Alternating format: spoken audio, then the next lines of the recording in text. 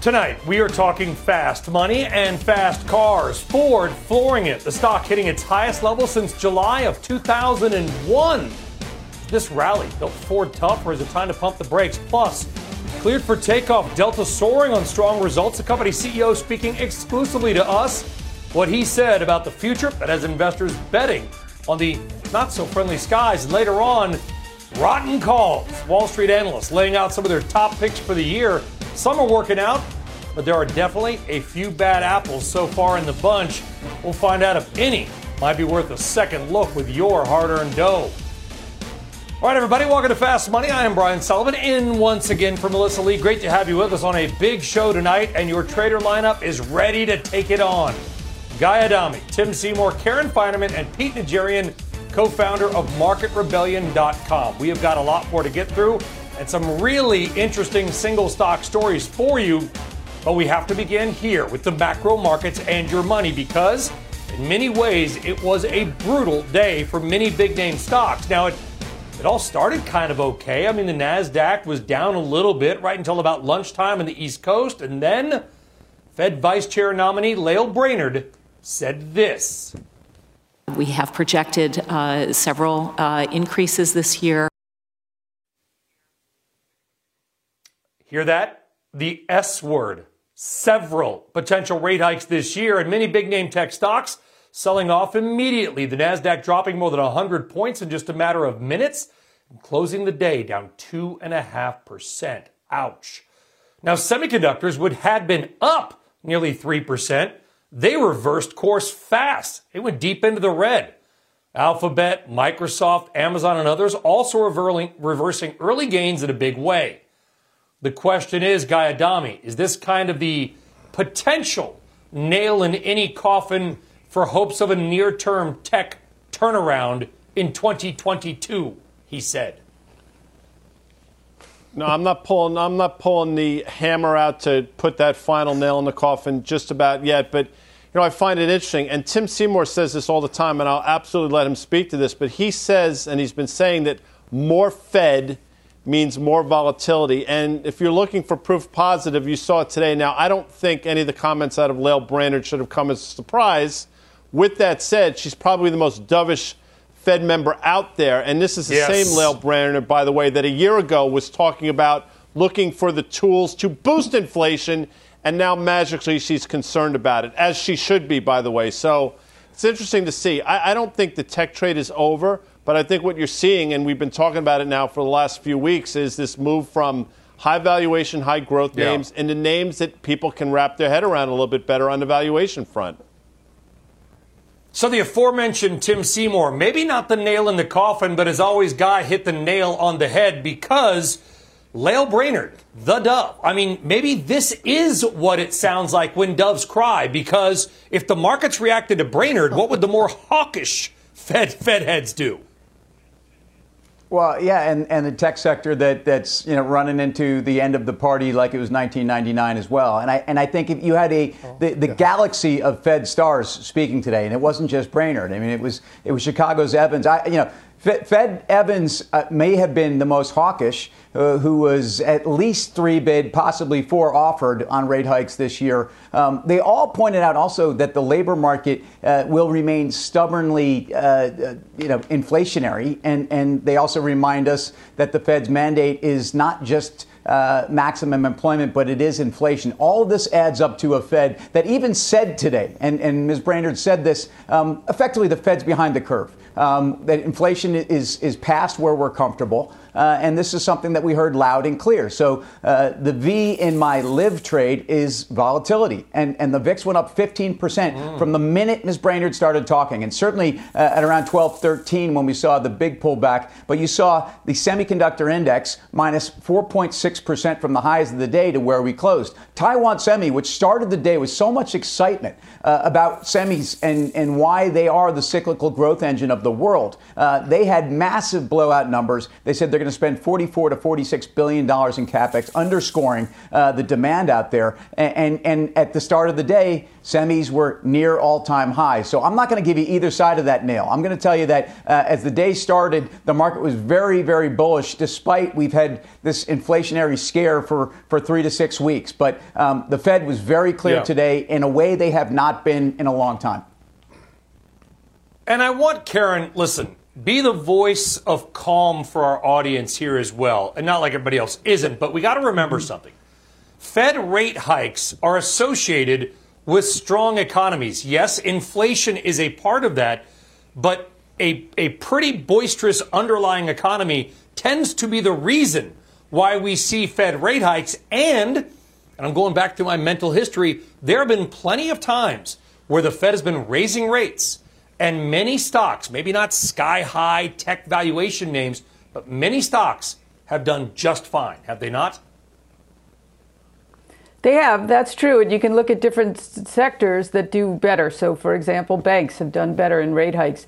But I do think, though, we have had the Fed as a tailwind for a long, long time. And this is a very, very significant shift. So it's not surprising to me that these high flyers, we talk about the IGV all the time, the super high flyers are coming in, and they still, I think, have room to go, because I don't look at this as a nail in the coffin or not. I look at it as a pendulum. And the pendulum evaluation for the super high flyers went way too far, and it's starting to come back. And the thing about a pendulum is it doesn't stop in the middle. It keeps going until maybe things are overdone to the downside.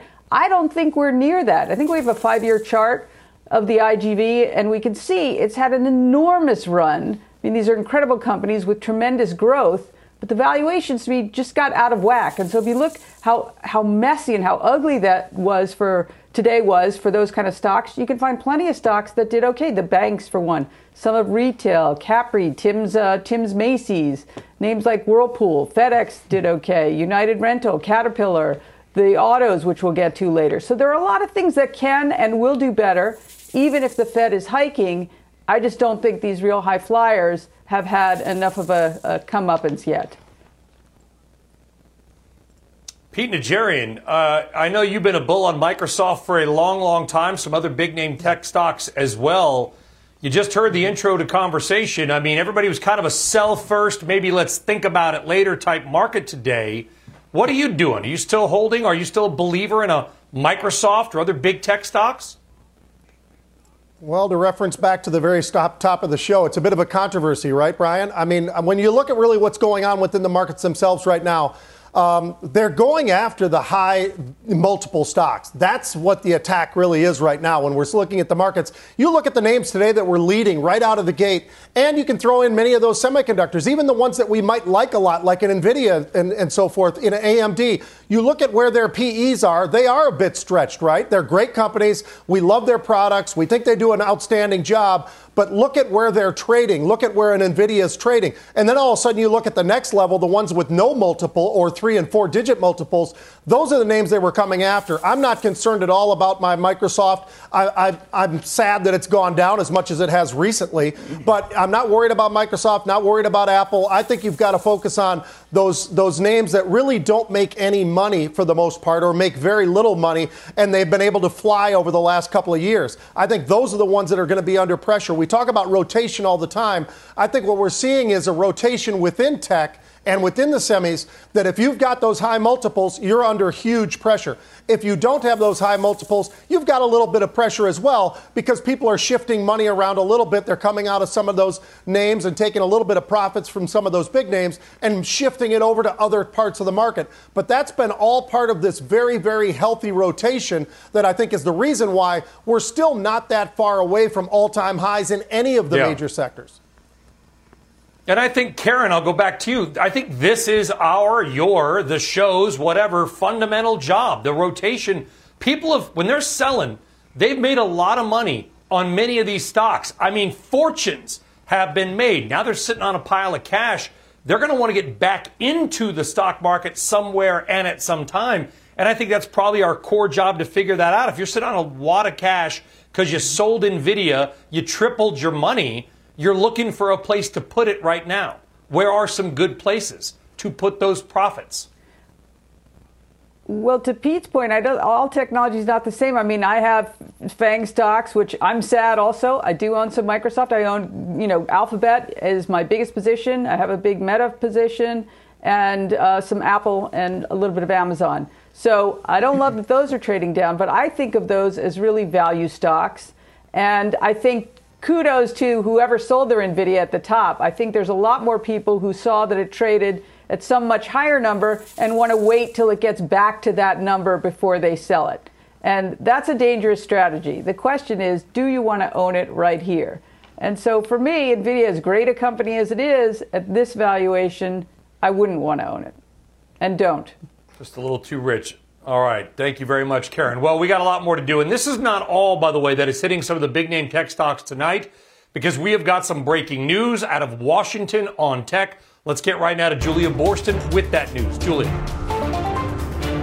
Brian, the tech giants are facing subpoenas as part of the Congressional Select Committee's investigation into the January 6th attack on the Capitol last year. Now, the committee is demanding records from Alphabet, Meta, Reddit, and Twitter relating to the spread of misinformation, efforts to overturn the 2020 election, domestic violent extremism, and foreign influence in the 2020 election. Chairman Benny Thompson saying in a statement that two key questions are how the spread of misinformation and violent extremism contributed to the January 6th attack, and what steps, if any, social media companies took to prevent their platforms from being breeding grounds for radicalizing people to violence. Now, we have reached out to those four companies for a comment. We got a no comment from Twitter. We have not gotten comments yet back from the other tech giants. Brian?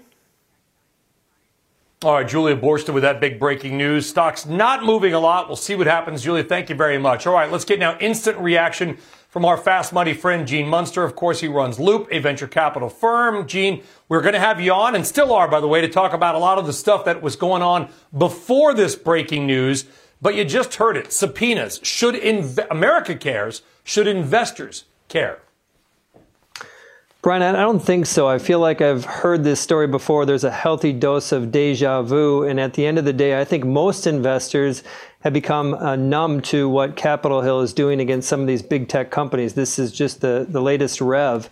And when we think about the companies that are noted in particular, a couple things stood out. One is feel like I've heard this before, and investors ultimately shrug these off. Second is notably absent from that list. I don't think Apple was on there. Maybe I missed that, but it felt like it was more related to the social media platforms. And I think that's a testimony to how Apple's navigated successfully around what's been going on Capitol Hill. But when you focus on the social side, these companies, we think about Facebook, Meta, you think about what Snapchat's doing. Ultimately, I think it's a lot less about what's going on with subpoenas in Capitol Hill, and what's going to be more important when they report their December quarter is what engagement numbers are.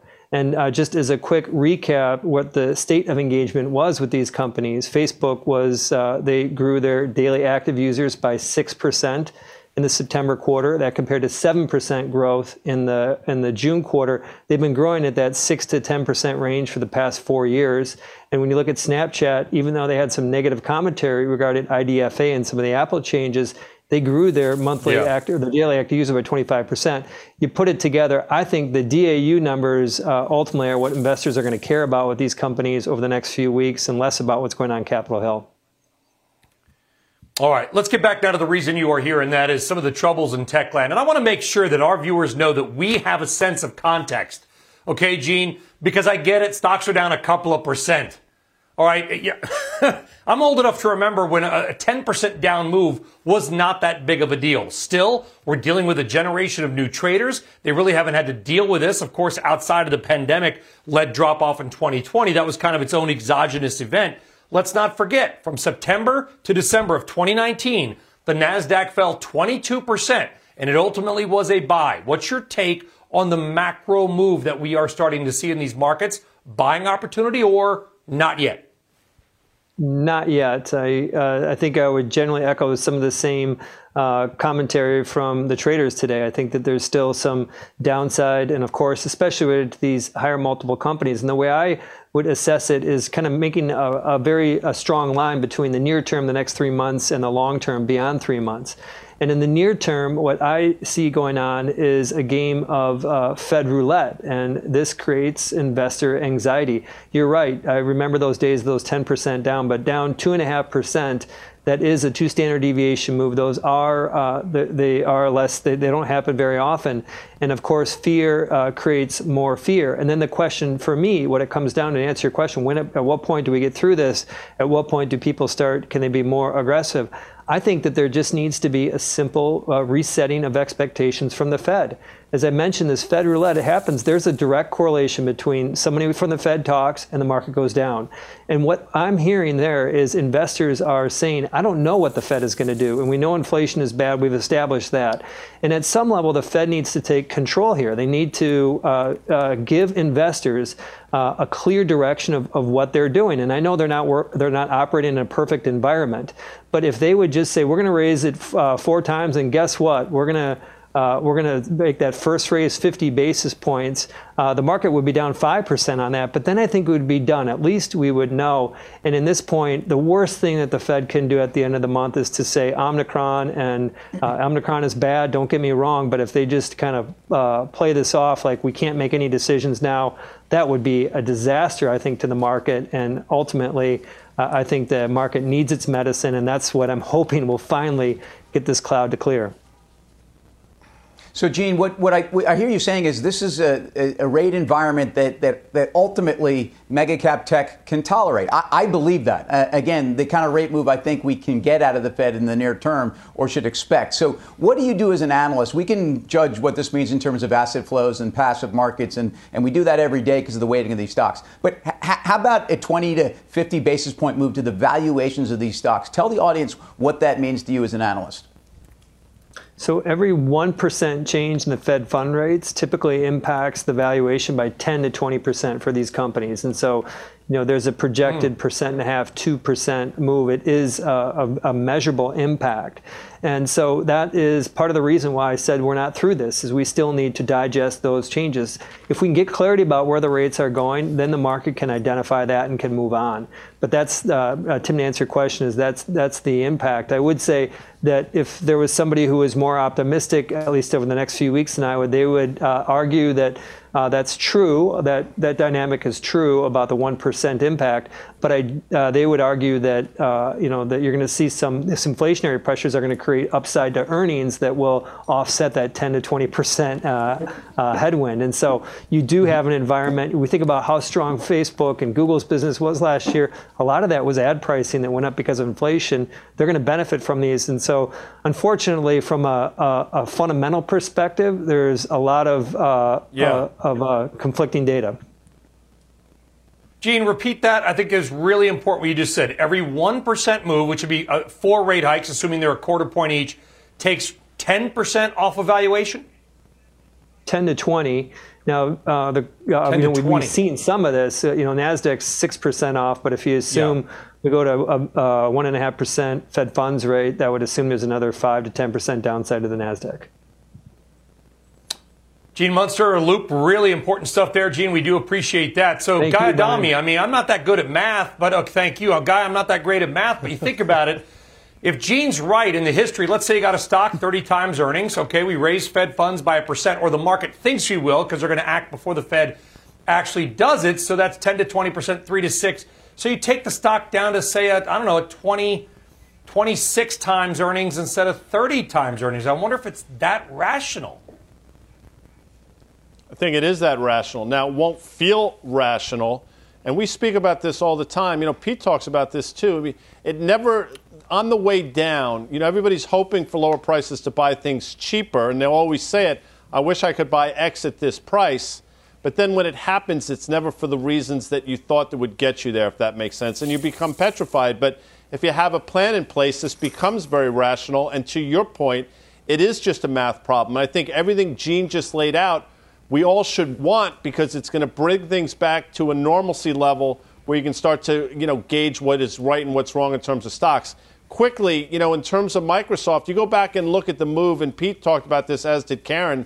Yeah, that move from 349 or so to this level has been drastic. But if you look at where we are, we're at huge support levels. We're at a prior all-time high from literally this fall. So there are stocks that have given back enough where they might make sense right here. Be interesting to watch Nasdaq 100's overall valuation. See if it backs up, 10 to 20% or whatever points that is. Guy, thank you very much. All right, we have got more on big tech's growing troubles coming up, of course, but before that, we're going to hit the not-so-friendly skies lately, but even with all the travel troubles, shares of Delta, they're up. What the company's CEO told CNBC about the spring that an investor is booking a ticket to ride on that trade. And later on, the Blue Oval showing its investors a lot of green lately. The stock touching its highest level since the first Fast and Furious movie was topping the box office. They were riding horses and buggies back then. Buckle up. We're going to take you for a spin on what that trade means when fast money rolls on. People are ready to travel. They're ready to book their spring plans. They know Omicron's not going to be a threat to them at that point, and they want to get out and they want to reunite with friends, family, the world, get on with their life. What we're seeing is, for the spring season, it's going to be a very, very busy season, and the summer as well. And we just need to navigate this next 4 or 5 weeks to get there.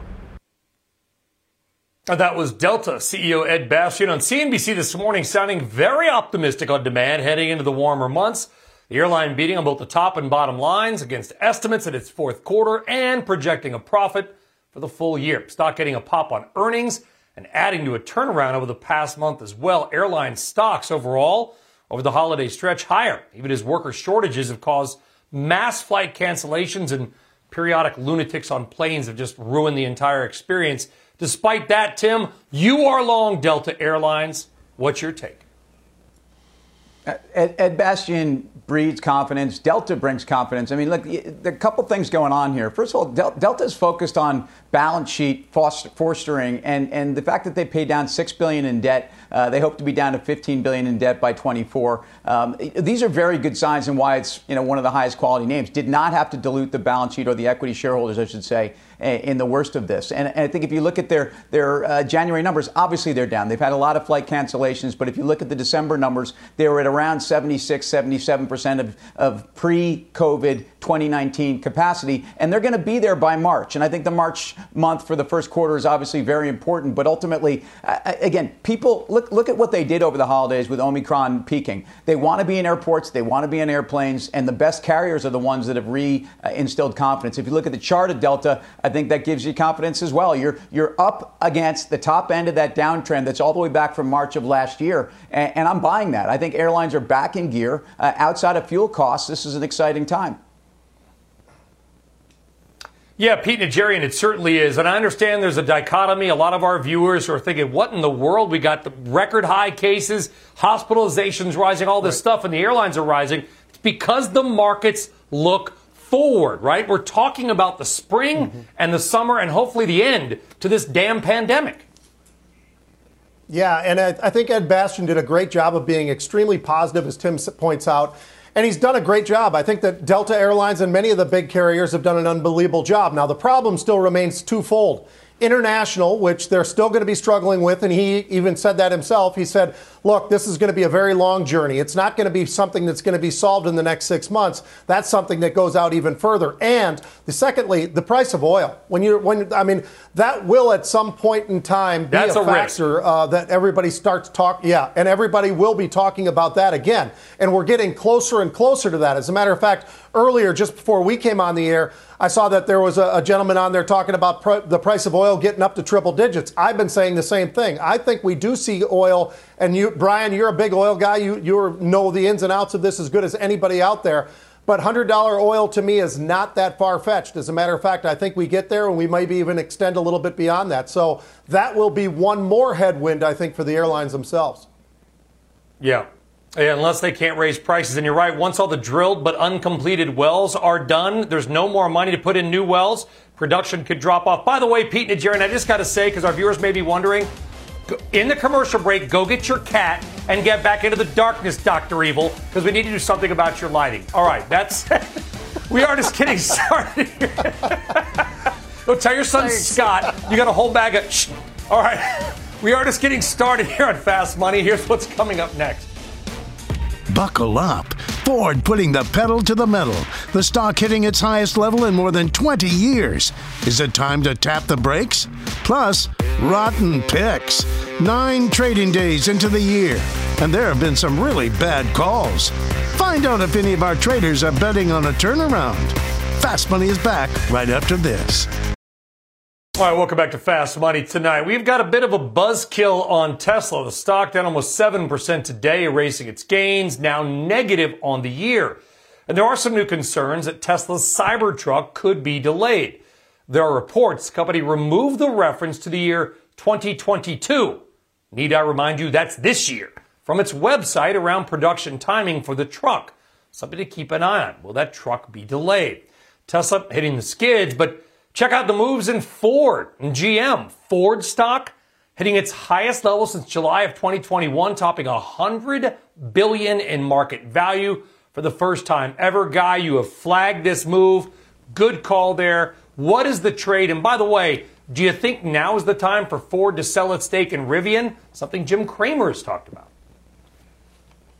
Well, first of all, it's not, I'd like to think it was just me, but it's not. I mean, Pete's been on it, Karen and Tim without question for quite some time. And what we've tried to point out is the market's going to finally reward both Ford and GM in terms of valuation. And you're seeing it play out over the last couple months. I do still think there's room to the upside in Ford. I mean, you put a 14 multiple-ish on the little more than $2 they're going to earn. You get a stock that's going to approach $30, I think, and I'll stand by that. In terms of selling their stake in Rivian, I mean, if Jim says they should do it, then I'm not going to argue with Jim. My instincts is they should probably hold on a little bit longer. Karen, your thoughts? Well, I think if what you're talking about Tesla is true, that's clearly very good news for Ford, right? I think the F-150 is available for deliveries this spring, if I'm not mistaken. Not quite as good news for GM. I don't think the Chevy Silverado will be until next spring of 23. So to the extent if that Tesla truck is, they are going to produce it later, then that's much more helpful for Ford. I've been in GM, which, as Guy points out, it's really a value play. They obviously don't get anywhere remotely close to anything in the same stratosphere as Tesla in terms of their business, but they've got to show that their EV business really works. That they haven't yet, right? Yeah. They have the Hummer and they have the Bolt, and not particularly exciting. So they have to step up, and we'll see how the Lyriq does. So I get why they don't get anything close to that, but the multiple they do get seems cheap to me. So even though it's run a lot, I'm still long GM.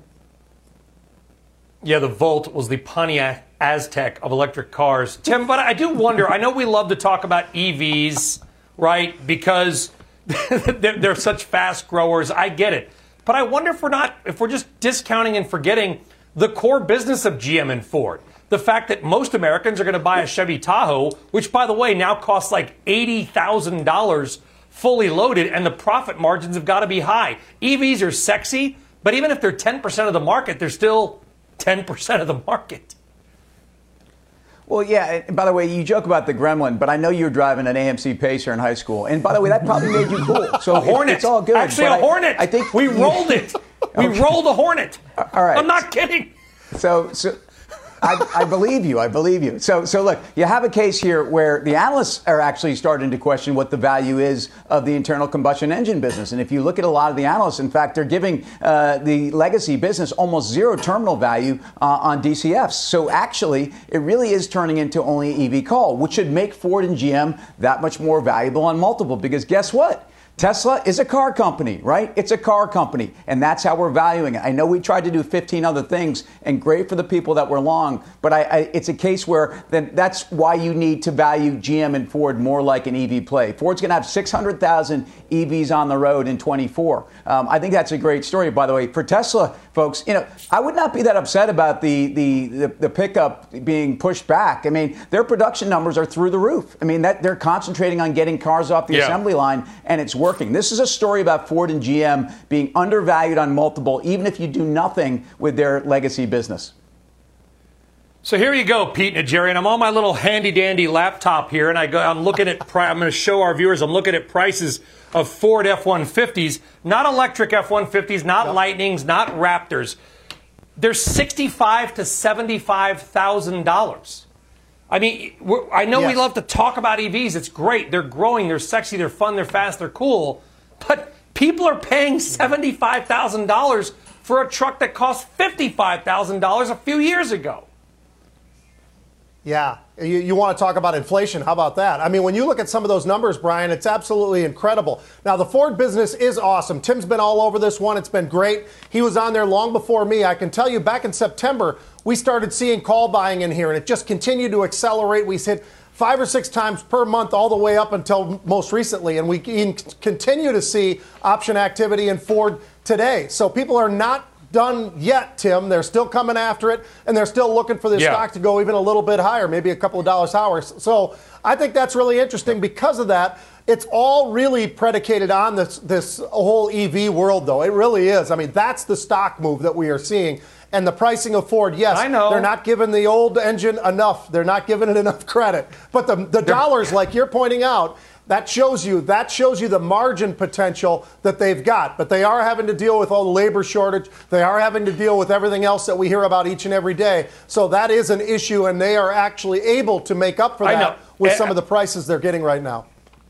I agree. The valuations are with the EVs. I'm just saying, let's not forget they're making a truckload of money, by the way, just on their core products. You know, Tim Seymour with his Zeppelin poster, Ramble On, should be Rambler On, for probably what Pete was driving around in high school. All right, coming up, a social smackdown. The social media stocks getting whacked today. Look at the move in Snap alone. It got snapped. It got popped. We're going to break down the action ahead, and later on, the building boom in the metaverse. It's a fake world with very real money, but how exactly does it work? You may be afraid to ask, right? But don't be. We're not, and we're going to ask just that coming up. All right, welcome back to Fast Money. Check out shares of Snap falling more than 10% today alone. Analysts at Cowen downgraded the stock and cut their price target by 40% to $45 a share. Still, by the way, above where the stock is now. Stock has, though, lost more than half its value since the highs of September, down 20% in a month. Karen, you read the note. Your take on that and the move. We remember a couple quarters back, and Snap had that incredibly great quarter, and then last quarter was a big miss, and they talked about the Apple new privacy and how that affected them, and the analyst points to further problems with that same issue. They haven't figured it out yet. And so for me, the social media names, I would much rather be in Meta and Alphabet. And I think that they're going to be able to navigate much better. I think the valuation is much better on both of those. Google maybe a little less so, because I think in the very, very near term, they'll get hit with travel a little bit on Omicron. But other than that, a tremendous business. I'd rather own either of those, and I do own both of those in big size instead of Snap. So even though it's down a lot, I'm still not enticed to switch out of those other ones for Snap. All right, Karen's not convinced, Guy. Are you? Well, I look at Pinterest, and, you know, Karen talks about quarters. Well, they're showing no quarter to names like Pinterest, which has clearly been, Brian, trampled underfoot. But you go back about a week and a half or so ago, and Piper Jaffray actually upgraded Pinterest to overweight with a $53 price target. And if you remember, you know, whether it's true or not, Pinterest was sort of under the spell for a period of time of PayPal, since denied. But where there's smoke, there's fire. And I got to tell you, the risk-reward sets up well here, because as I'm looking at it, this sort of 32 level is a prior all-time high all the way back to the summer of 2019. So I take a look at Pinterest here. All right, good stuff there, Guy Adami. Do certainly appreciate that. I thank you. Coming up, the rising real price of virtual real estate. How do you buy land in this metaverse you keep hearing about? Well, we're going to take you in through the outdoor on just that. Stick around.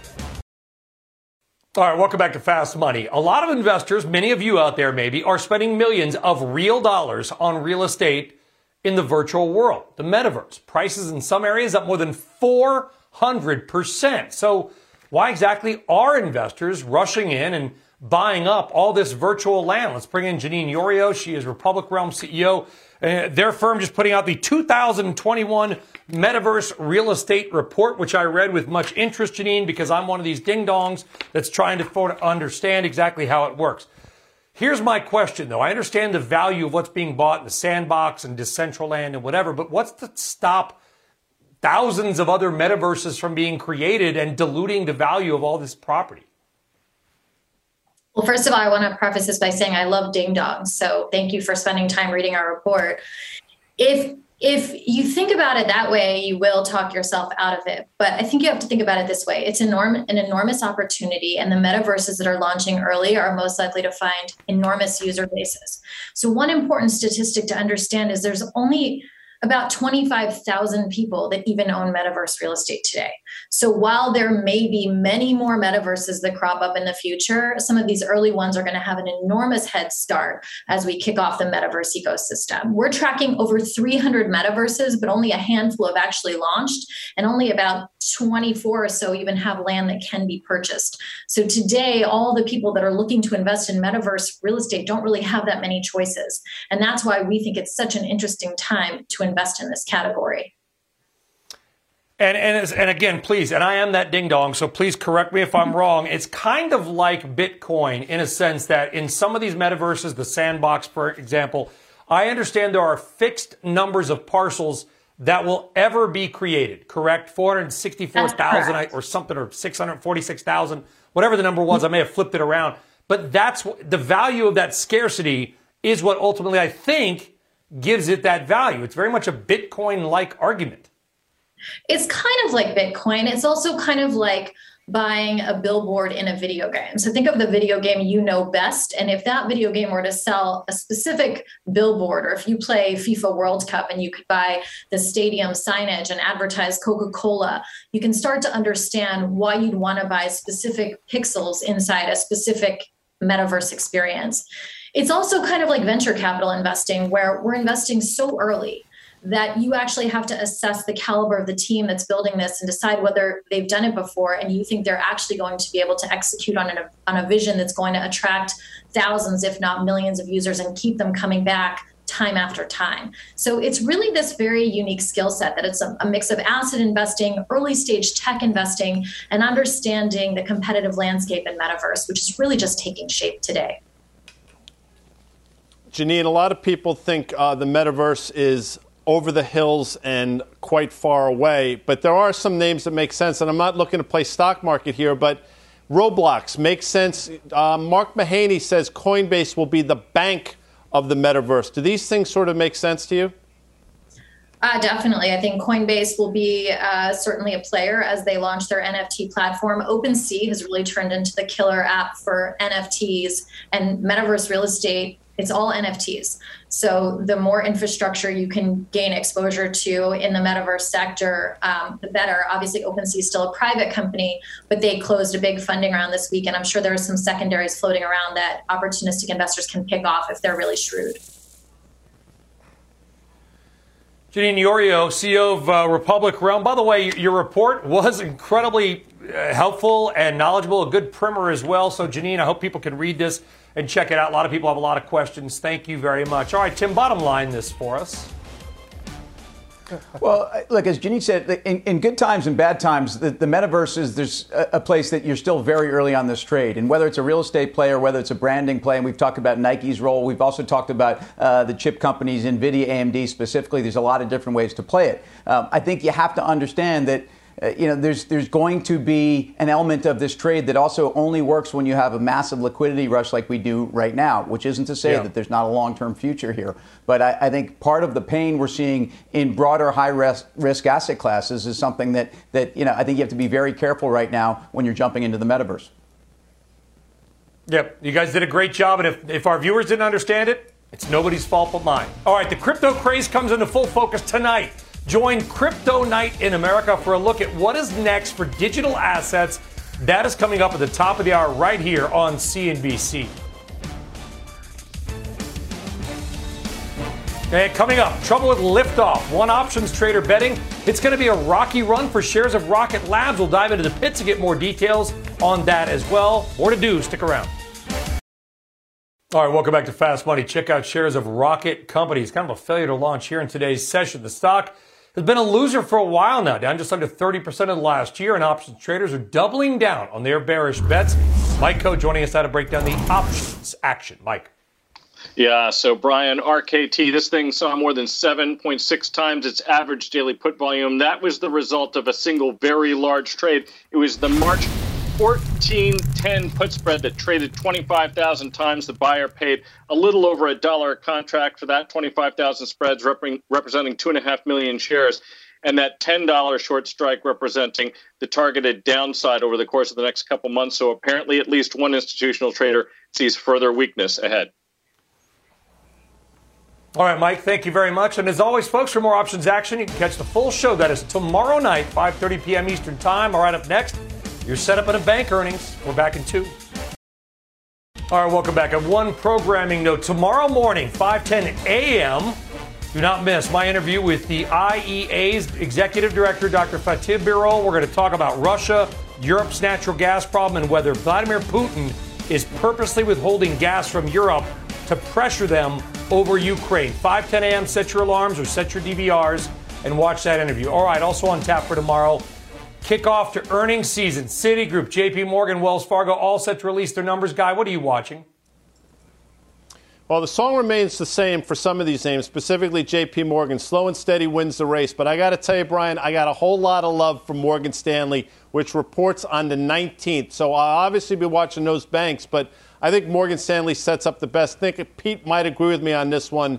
They've done everything right. We've been bumping against these all-time highs. I think it goes ratcheting through. It is time now for our final trade. Let's go around the horn. Karen. Yeah, so Citibank reports tomorrow. I like it a lot. I actually hope it trades down because I would like to buy more. The only problem with it, it's run up a lot into earnings, but it's the Wells Fargo of this year. Well, and by the way, Karen, that is the best performing bank stock this year. We have a little time here. Give us one good reason. Why do you like Wells Fargo? We got like two minutes, apparently. So why do I like Citibank? If that's the question, the price to book. I love what Jane Fraser's doing. It's going to be messy. And in terms of valuation, there's nothing even close. So, same as Wells last year. They'll get out of the regulatory issues at some point. They'll be able to be back in the markets, giving cash back to shareholders, dividends and buybacks. It's my favorite one. Yep. Tim, we've never had more time for final trades. It's like a stairway to heaven. What are you watching? Well, it would give me a chance maybe to introduce two Led Zeppelin songs. But I mean, look, if you've owned Twitter, you've been trampled underfoot, and clearly the levee has broken. And I tell you what, this is a company that back in their fabled investor day of 2021 early, they pointed out doubling revenues in next year and a half. I think Twitter is a story. I don't care about this congressional hearing. I think it's about monetization, and this stock's gone way too far, too fast. Pete Najarian. Pete? Guy mentioned Morgan Stanley. I do love that name, but I think Wells Fargo. By the way, JP Morgan, they've beat the estimates the last 4 or 5 quarters. They've still gone down, so you might get your shot on some of that pullback, Karen, when the time comes. But Wells Fargo's going higher. And Guy Adami. Just to end it with another Zeppelin song, there clearly was a communication breakdown between you and the control room there, Brian. But that's okay. We got you to the finish line. I think Pinterest reached a really interesting level here, sir. I'll see you, by the way, 5 a.m. tomorrow morning. Thanks, everybody, for watching Fast Money. Good night.